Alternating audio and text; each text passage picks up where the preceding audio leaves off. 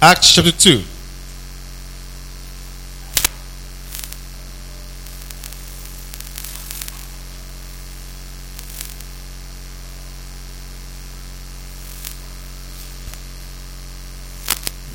I want to see something that Peter says here.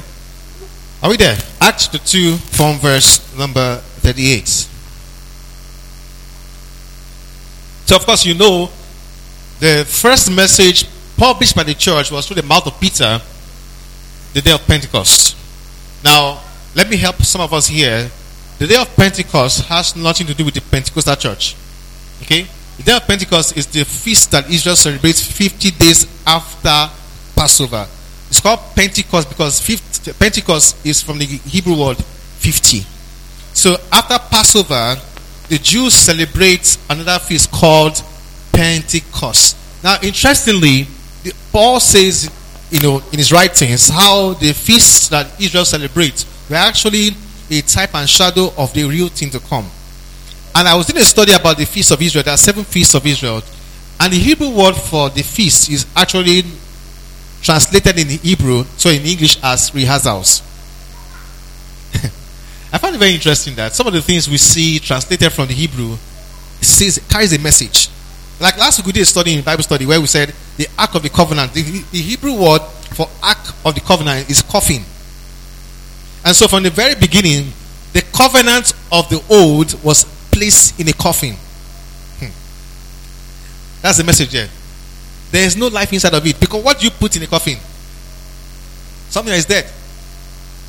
So Paul was right when he says that the covenant could not offer life, could not offer righteousness, because it is dead by itself. We need to understand why the old covenant was given. People think that the old covenant was given so that people will stop sinning, would be right and righteous.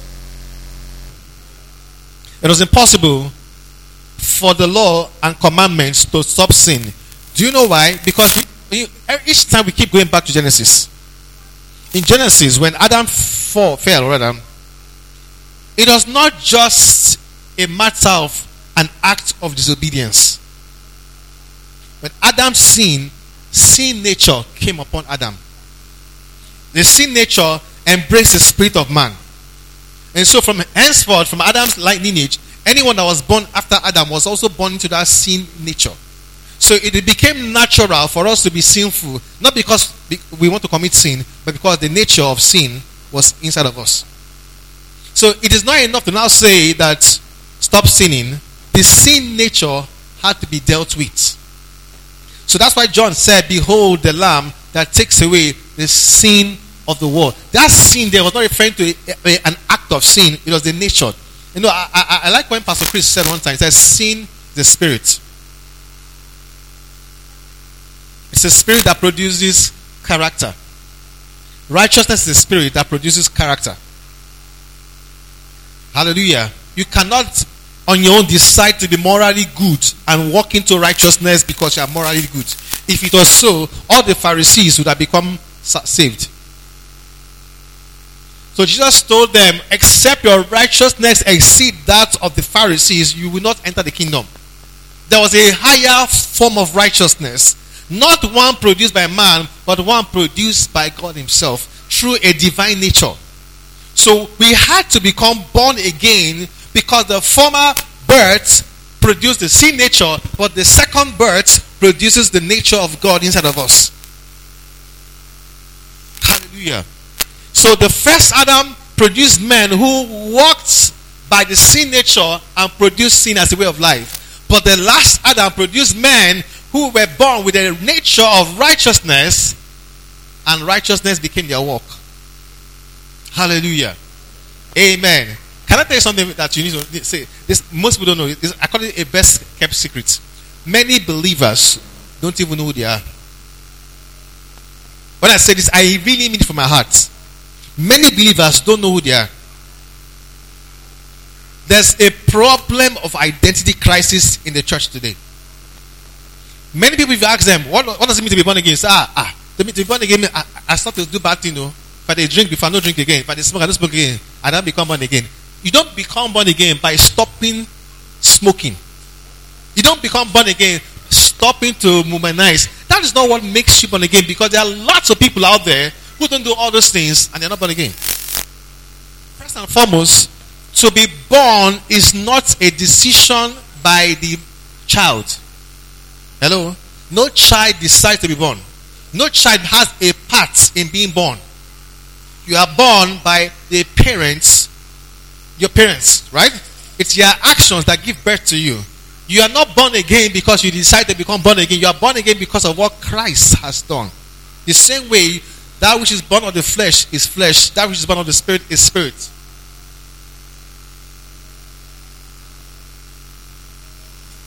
The moment you heard the gospel, you now received something inside of you. You know, John 10:10, Bible says, Jesus said, the thief comes to steal, to kill, and to destroy. But I am come that they may have life and have it what? Abundantly. Did you observe? Jesus did not say, I came that they may have life in heaven. Did you observe that? That's not what he said. He said, I came that they may have life and have it abundantly. The Amplified says, have it till it overflows. And the Greek word for life there is Zoe. Zoe means the God kind of life. The kind of life that God even has himself. The frequency of the Spirit, the substance of God's being was given to you. So by faith, you received it. In the old covenant, they couldn't have that. All they could do, if they sin, they would go to meet high priest or the priest, give them an offering, give them a pigeon, give them turtle and doves, give them cows, bullocks, and they'll kill those things. The blood will not speak for them, cover them for a while. The book of Hebrews tells us that Jesus said, Paul says, now you have come to Zion, the city of the living God, not to the former mountain that could be burnt with fire. Now you are now in a different city, and in this city said the blood of Jesus speaks better things than the blood of Abel, because the blood of Abel was crying for vengeance. But the blood of Jesus is not crying for vengeance. It's declaring you are redeemed, justified, set free. Hallelujah. Glorified. Do you know what it means for the blood that is speaking for you every day? A speaking blood that's speaking for you every day. If we know what we carry, there's a confidence in our life. I don't have confidence because I'm a pastor. I have confidence because I know something. There's a revelation that engineers my confidence. There's a revelation that engineers my hope. No matter how this country becomes very difficult in terms of the indices, there's a blood that is speaking for me. Hallelujah. No matter what I go through, there's a blood that is speaking for me. Hallelujah. In the old covenant, it was multiple sacrifices that were given over and over again for sin. Multiple sacrifices over and over again for sin. But this one, once and for all, it was shed. Hallelujah. Look at Hebrews. Hebrews. Hallelujah. Hebrews. Verse 9. Chapter 9 rather. Chapter 9 of Hebrews. Okay, let me take it from chapter 8. Let me show you something that you enjoy here. Hebrews chapter 8.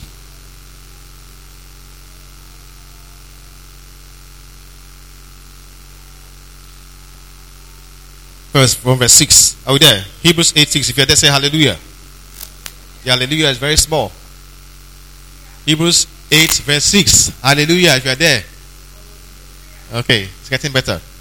Hebrews chapter 8 verse 6 says, but now, referring to Jesus, but now he has obtained a more excellent ministry.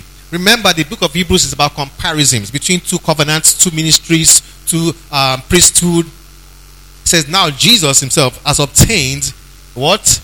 A more excellent ministry. You know, he could have said, but now he has obtained an excellent ministry. Could have ended there. But he says a more excellent ministry. Insomuch as he also is a mediator of what? A better covenant.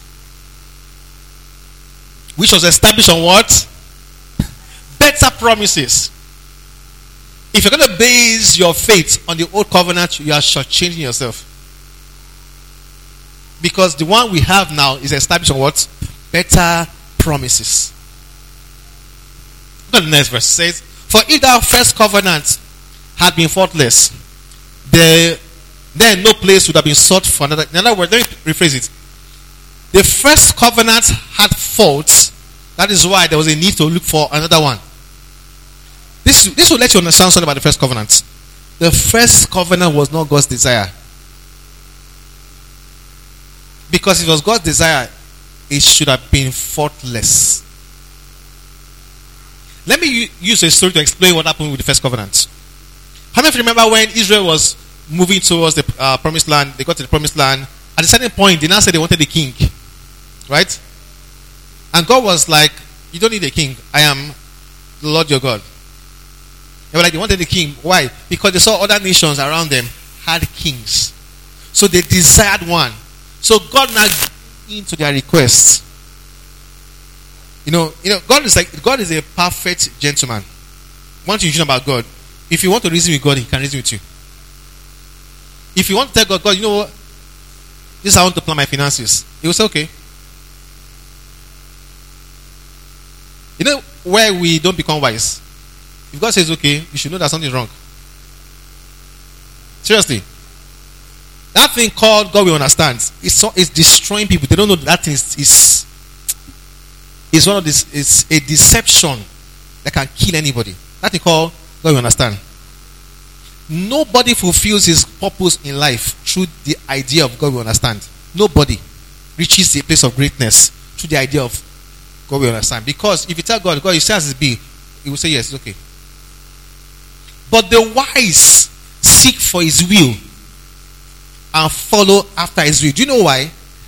When you have your own plan, you will ask God to bless your plan. If God gives you His own plan, His plan is already blessed.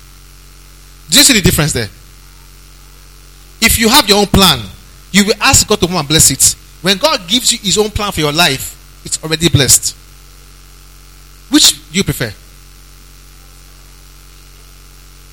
The problem we have with a lot of Christians today, they are trying to find their way through life, trying to find their way in prosperity. They're trying to figure out a lot of things without asking God. You brought me here. You didn't make a mistake. You had a good intention. Why I'm here? Show me the way. Let me walk in the paths that are prepared for me. Can I show you something very interesting? I will come back to this.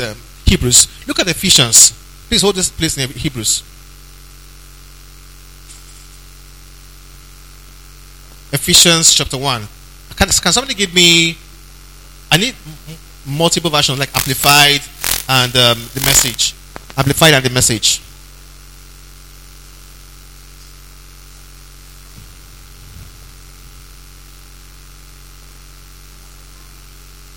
Anybody?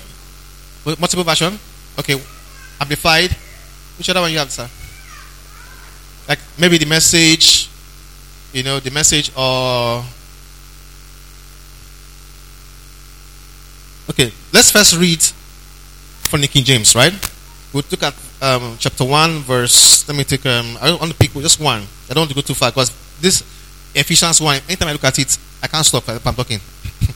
So let me just pick out words to bring out the point. Now, just hold on.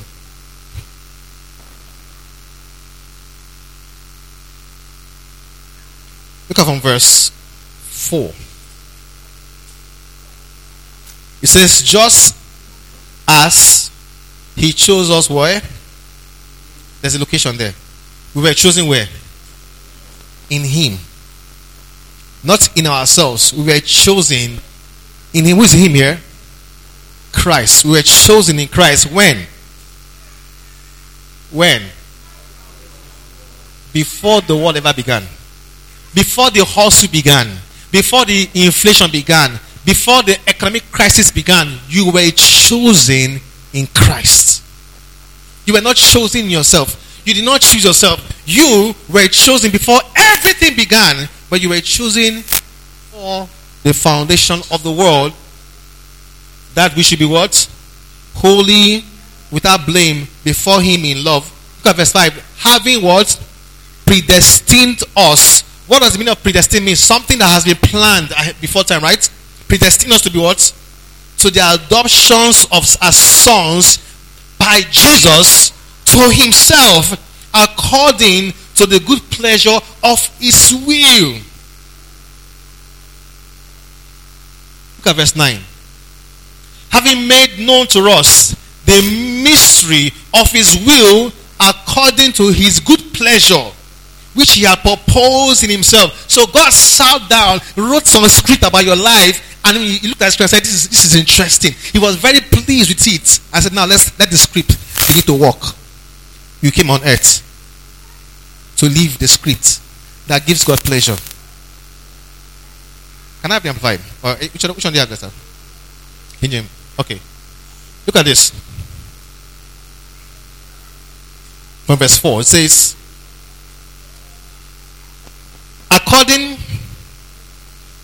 even as in his love, he chose us, he actually picked us out for himself. I like this. He picked us out for himself as his own in Christ before the foundation of the world, that we should be wholly consecrated, set apart from him, blameless in his sight, even before reproach, even before him in love. Having predestined us to the adoption of Jesus, children by Jesus to himself. In other words, before the world began, you were predestined to be adopted as a son. It was the plan. If you are predestined to be adopted as a son, it means that as a son, the father has plans for you. It means you belong to a family. If you belong to a family, you need to understand what belongs to your family. You need to understand your family name. You need to understand your family inheritance. You need to understand your family wheat. You need to understand your family. That's why we're supposed to be having Bible study, church meetings, to understand the family. To understand the family inheritance. If you don't understand what the family owns, you cannot run the family's business. Hello? I don't know if you're getting me. See, there was a program we used to watch when we were much young. I don't know if you watched that program, NTH 2 Channel 5. The Pauper and the Prince. The Prince and the Pauper. Back then. Nobody watch it there. The Prince and the Pauper. Back then, NTA 2 Channel 5. Okay. The story of the Prince, please let me open this. The story of the Prince and the Pauper was about two boys that looked alike, very much alike. And one was found in the prince, king. It was the prince in the palace. He grew up there. This other one grew in another family, but they look very much alike. But no one could explain why, they look so much alike. But the thing is this: if you look at the two of them, stand by side, you may not recognize that they look alike. You know why? Because the pauper looked very dirty, very unkempt, his hair. So people didn't really know that there was anything. It was the day the two of them met themselves. They were like, this guy looks like me. So they went to one corner and really found out that yes, they saw that they were actually looking alike. If they had the same haircut and they dressed the same way. So they decided to do something. The boy said he was tired of being in the prince's palace. He wants to take a break. And so now said that they should exchange places. So he wore the pauper's clothes and the pauper wore the prince's clothes. Made himself dirty. Scatter his hair. And when the pauper came outside, they did not recognize him. They thought he was the prince. They started giving him the accolades and the accord and respect they give the other guy. He went into the palace, not even knowing his way. They were asking questions he could not answer. So they felt they said, I'm sure that trip he went to, something must have happened to him. He doesn't have his senses. So they started treating him very well until he would recover. Meanwhile, the prince went to that house where the pauper came from, was expecting to be served. I said, guy, what did you do? So go and help yourself. He started learning to survive without anybody serving him. It was very difficult for two of them to adjust in two different worlds they grew, separately away from. Then the prince now wanted to go back to the palace. He was knocking on the door. Nobody answered. He said, "Here we go." They were shunning him off. He was even calling their names. They still didn't answer him. They said the prince is upstairs. Very interesting program. It was like a series. I'm sure it'll be on YouTube. You can just go and check it out. Being in the palace afforded a prince privileges. And if you understand one thing called kingship, it is family lineage. Like the King of England today is a family lineage.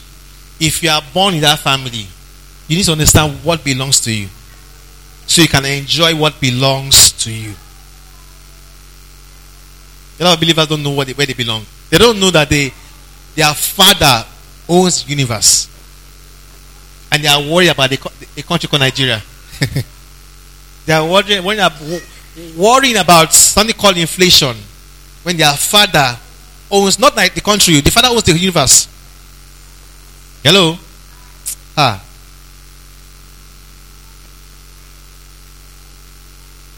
It took God 6 days to prepare the earth for Adam to come and live.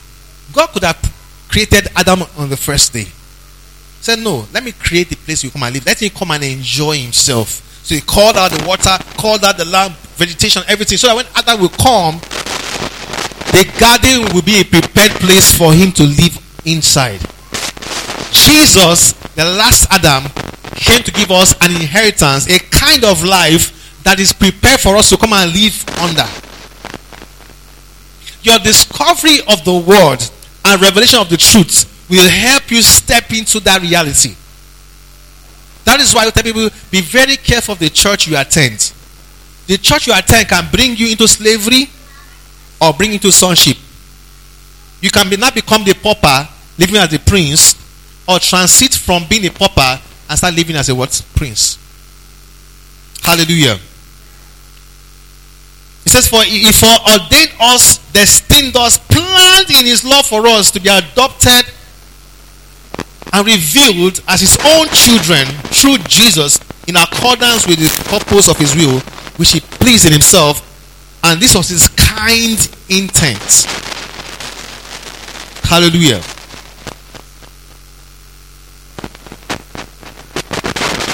It says, making known to us the mystery of his secret, of his will, of his plan, of his purpose, and in this, in accordance with his good pleasure, his merciful intention, which he previously proposed and set forth in him. Your life begins in the discovery of God's will for your life. A lot of people are going up and down looking for someone to pray them out of poverty. I asked the wrong question. I said, "Now who they do me? Now who they worry me?" The right question is, "God, what's your plan for my life?"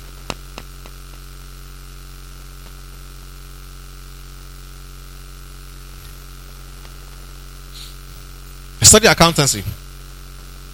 The longer I stayed in my studies and my pursuit of my career, I was realizing something deep within me. Somebody may preach a message, say, where your treasure is, there your heart will be also. The more I begin to realize that this accountancy thing that I was doing, I'm only pursuing it because I have the skills and talents to understand it. And so my ambition started dropping every day. My dad was asking me when will you do your ICANN? I said, I'm not doing my ICANN. He was surprised.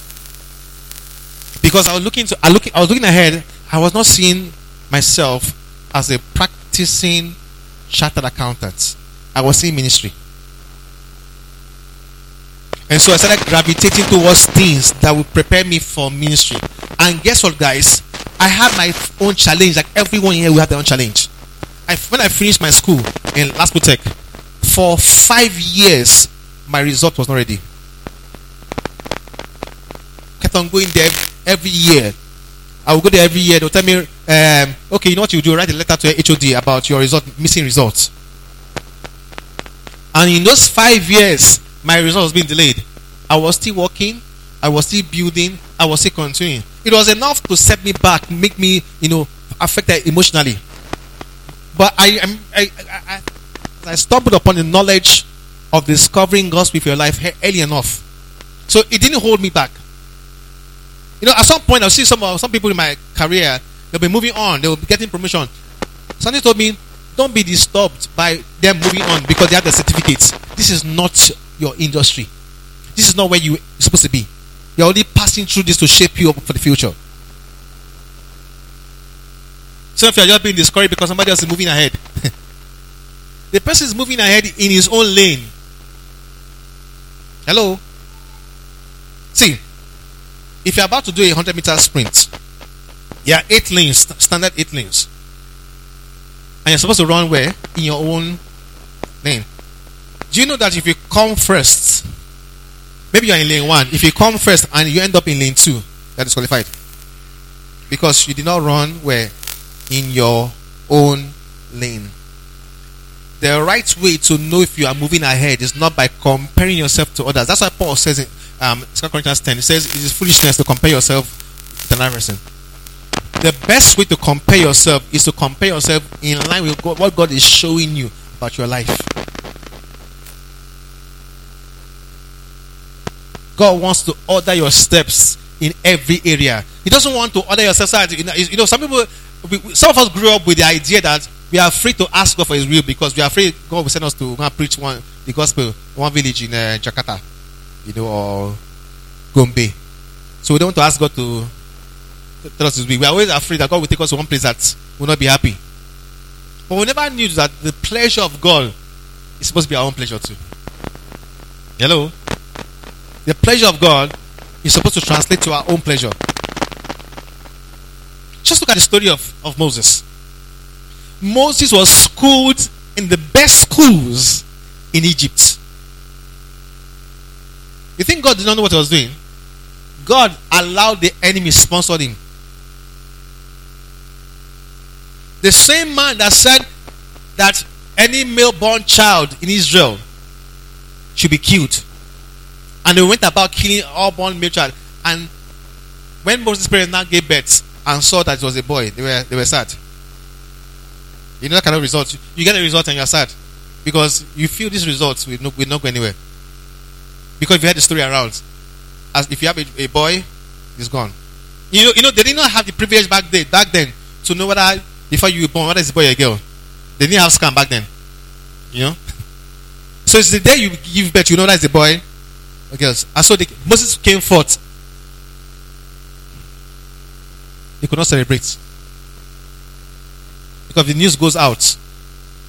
This boy is dead. But guess what, guys? God can be a comedian. God gave the mother a weird sense. Eventually, Moses was now found in the same house of the man that kills all men, or male-born child. The same man sponsored his education. Because Moses went to the best schools. The best of the knowledge available back then. Because back then in Egypt was the best when it comes to knowledge. He was sponsored by the man that's supposed to kill him.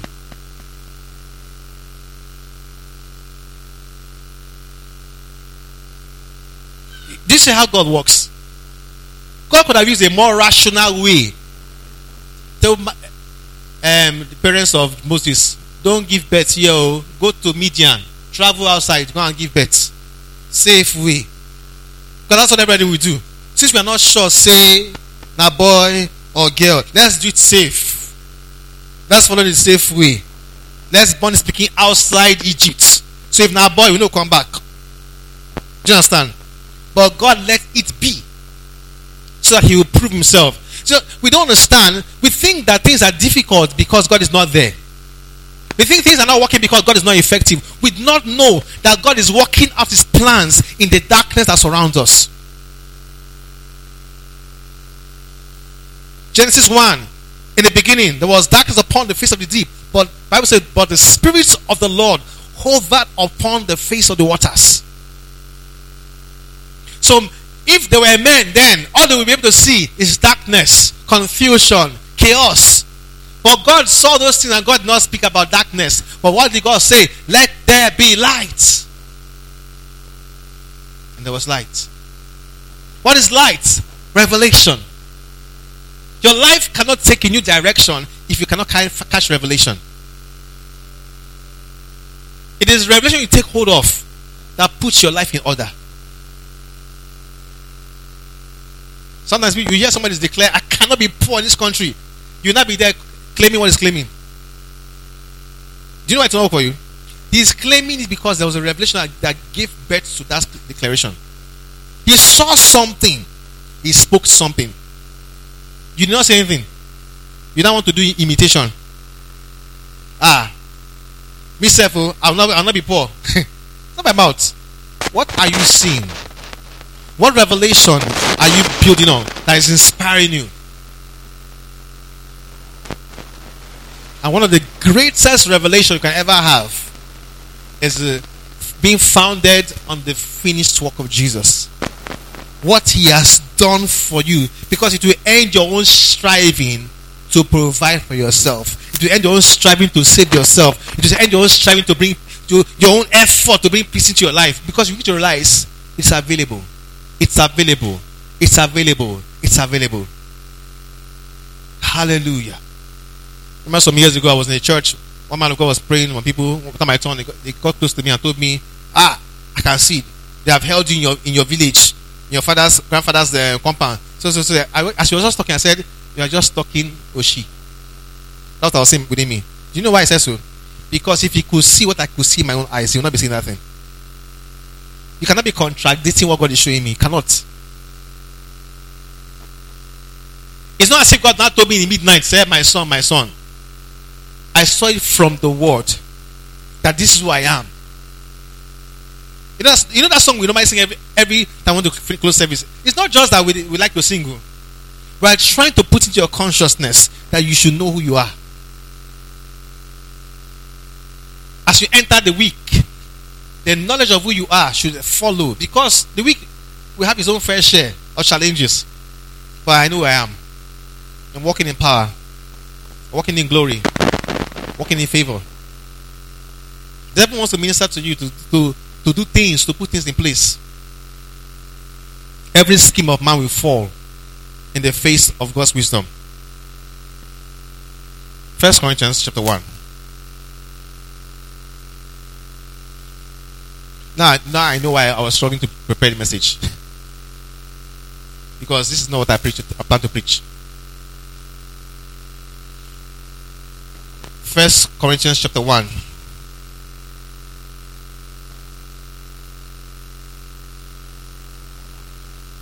From verse 25. Are we there? 1 Corinthians 1, 25. Are we there? No feedback? Nobody's there? Only one person is there? Are we here with our Bibles? You sure? 1 Corinthians 1, chapter 25. It says, but because the foolishness of God is wiser than men, and the weakness of God is stronger than men. It's a very, very strange thing to say. That if God can be foolish, still better and wiser than men. If God can be weak, still more than men. Look at verse 27. But God has chosen the foolish things of the world to put to shame the wise. And God has chosen the weak things of the world to put to shame the things that are mighty. God does not need the mighty to be mighty. God needs the weak to be mighty. Those who are less privileged, in quotes, they are candidates of grace. Those who are full of themselves deny themselves the opportunity to walk in grace. Peter says, he says, God gives grace to who? The humble. And God resists the proud. See, it's a dangerous thing if God is the one resisting you. Hello? I don't know if you're with me. If anybody wants to resist you, you can have help. If the enemy wants to resist you, you can even have help. But if God is the one resisting your move, who can help you? It says God gives grace to the humble. And who is the humble? The one that can submit to God, submit to his plan, submit to his wisdom, submit to his guidance. That's the humble. It is that man that receives grace to rise. But the one that's full of himself is the one that's proud. That kind of man, he will try and make effort to work it out. But his effort is actually denying him. Why? Because he's not humble to receive.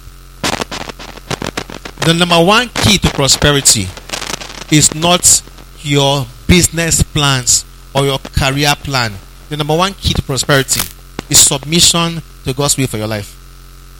Trust me. Quote me anywhere. The number one key to prosperity is submission to God's plan for your life. Do you know why? Because God's provision for your life is in God's plan for your life. If you walk in his plan, you will automatically walk in his provision. Hallelujah. Amen. If the Jews did not go into the wilderness, they will not see manna. If they remain in Egypt, no manna. They have to move for God to move. The move you have to make is submission to God's will. So you have to make it your own decision to always inquire God's plan for my life.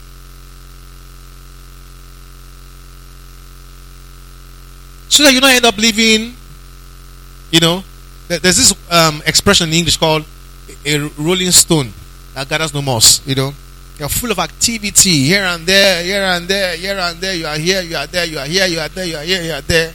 10 years after, there's no sense of progress. But yet you are still full of busyness. When I say business, I don't mean business as in B-U-S-I-S-I. I mean B-U-S-Y. Then next. You are so full of business and activity, but there's no progress about your activity. Because progress and promotion comes as it is directed by God. When God directs your life, he shows you the phases of your life. He shows you the seasons of your life. As a pastor, that's my job, to make you more conscious of these things. So you don't go out there struggling like everyone is struggling. Your father has plans for you. Some of them don't know they have a father. They don't know all these things. You have a father, you belong in a royal family. You should have different results by default. Hallelujah. Hallelujah. This is where we belong. The finished work of Jesus, his sacrifice, was that altar that was raised by God himself. So, change the game. Abraham had an altar. After Abraham offered to God, he called that place Jehovah Jireh, the God that provides. Isaac had an altar. Jacob had an altar. Almost everyone that had an encounter with God had an altar. In fact, the Jews built an altar in the tabernacle that was there every day. And the altar was with 12 stones, speaking for the 12 different tribes of Israel. Right? Now, remember also, when Elijah also had the encounter with the false prophet of Baal, and they raised an altar, Elijah also raised an altar. So they put their own, did everything, nothing worked. But Elijah wanted to prove to them that God was awesome. He wanted to make it more difficult for God. Pour water on the offering. Pour water on it. But yet the fire came and consumed it. Now when we look at that today, what does it say to us? Many will raise their altar, but there's no result if God is not behind the altar. But when God is behind the altar, though the sacrifice is consumed, it proves the power of God. So God decided himself to raise an altar for us. Calvary. Jesus, the Lamb of God, was slain there. God himself decided to raise the altar.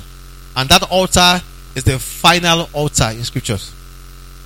After that altar, there was any other altar. He raised that altar. And when the fire consumed, the judgment consumed Jesus, for the first time, the sacrifice was still alive, even after the consummation. Because when he was there at the cross, do you know that at about, I think it was about 3 p.m., the place became dark. For 3 solid hours. No one could see anything.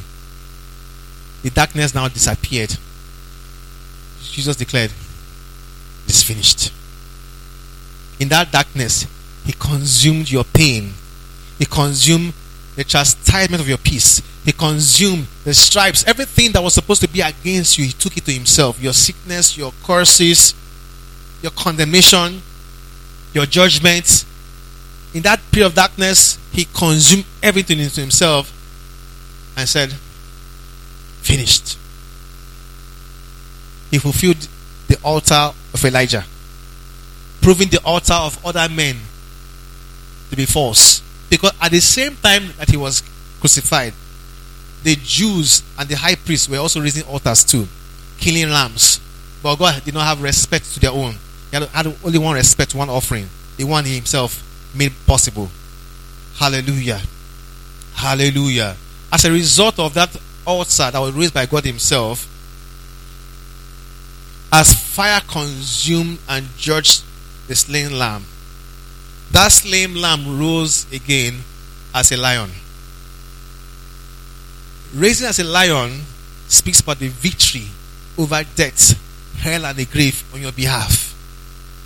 That means that if any man be found in Christ, he is a new creation. He is no longer according to the former man. He is no longer from where he came from. I'm from Ekiti State. This is how we are. This is how things work for us. Now you are now in Zion. It's no longer I'm from Delta State. I'm from Isoko. My people, this is how we do our things. This is how our life works. No, you are now in Zion, the city of the living God. So the place where angels are gathered in innumerable quantities. You are in a different location. You are now in a place of power, glory, and honor that nothing on earth can explain. That is where you are seated. That is where you are located and planted.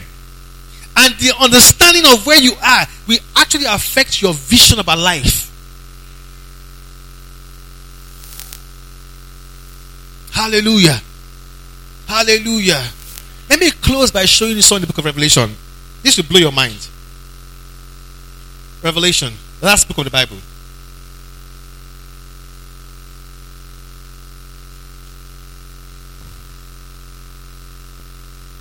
Revelation chapter 4. I want you to hold that place. I'm going to show you another place again. Now, Revelation 4 from verse 1. After these things, I looked, and behold, a door standing open in heaven. And the first voice which I heard was a trumpet speaking with me. Come up, and I will show you things which must take place after this. Immediately, I was in the spirit, and behold, a throne set in heaven, and one sat on the throne. So John was about to see something very interesting. He who sat there was like jasper and sardius stone in appearance, and there was what? A rainbow around the throne. There was a rainbow around the throne. How many remember where rainbow was first mentioned? The first book of the Bible. It gets mentioned again in the last book of the Bible. Now, remember the story of the rainbow? After the flood was on the earth for 40 days, and it judged men, right? And God now said, after that flood, no longer will I let the waters flood the earth in this form to bring this kind of. Then he now gave it he gave a sign of his promise with a rainbow that appeared in the sky. Now John is now seeing that the rainbow surrounds the throne of God. It means that what? decorates the throne of God is this declaration of mercy and grace. Hallelujah. What surrounds the throne of God is not anger and wrath. It is mercy and grace. No wonder Paul says, come to the throne of grace so you may receive and find help in time of need. Come freely. Come boldly. Look at the next chapter, chapter 5.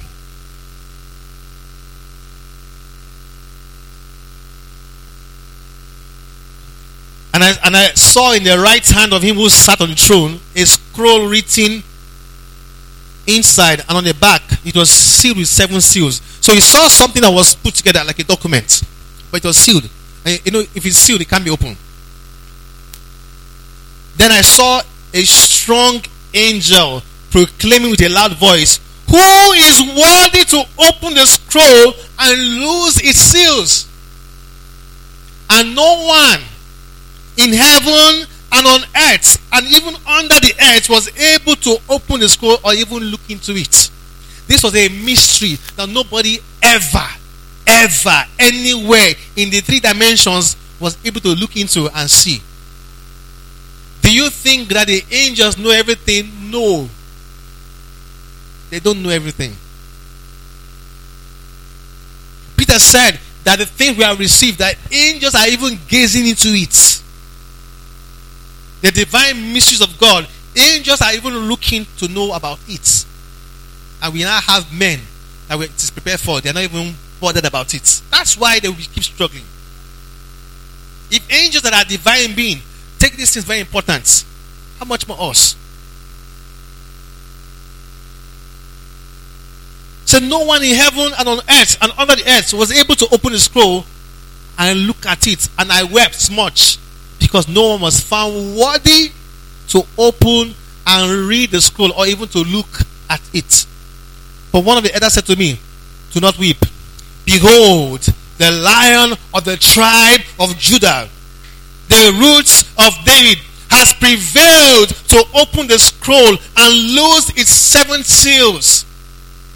This is Jesus. Hallelujah. What nothing or anyone could open.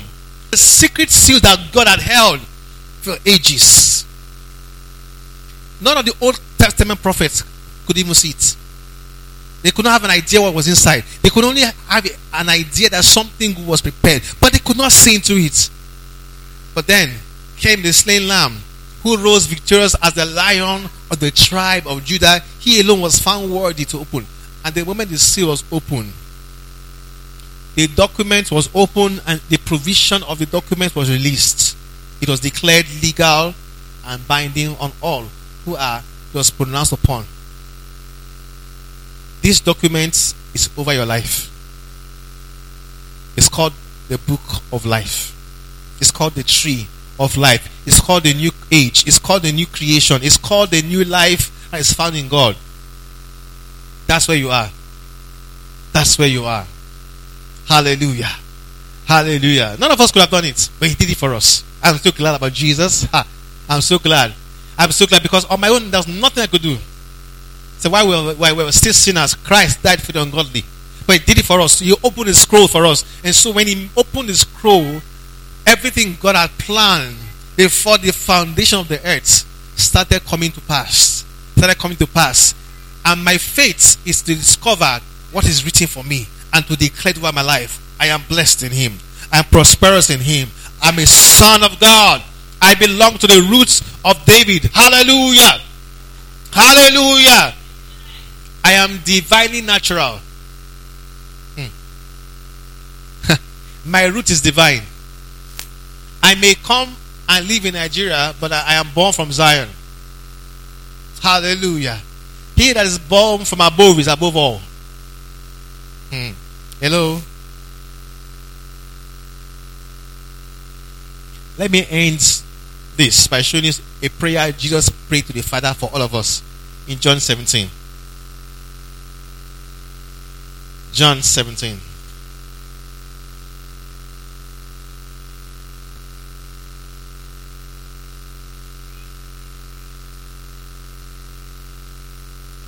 Are you ready for this one?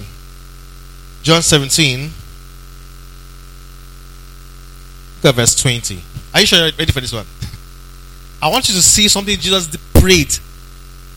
A very important prayer to Jesus for Jesus. He prayed to the Father for you. John 17 from verse 20. He says, I don't pray for this alone. He was referring to his disciples. I pray, but also for those who will believe in me through their word. Hello?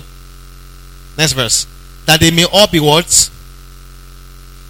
That they may all be what? Let's use the King James now. And they may all be what? Hello? No, we're not there. Hey. That may be up. They may all be what? Only one person is there. That they may all be one. That they may all be one as you, Father, are in me and I in you. No, you're not getting it. Father, I pray to you that this one that will believe on me, they will become as one as I am in you and you are in me.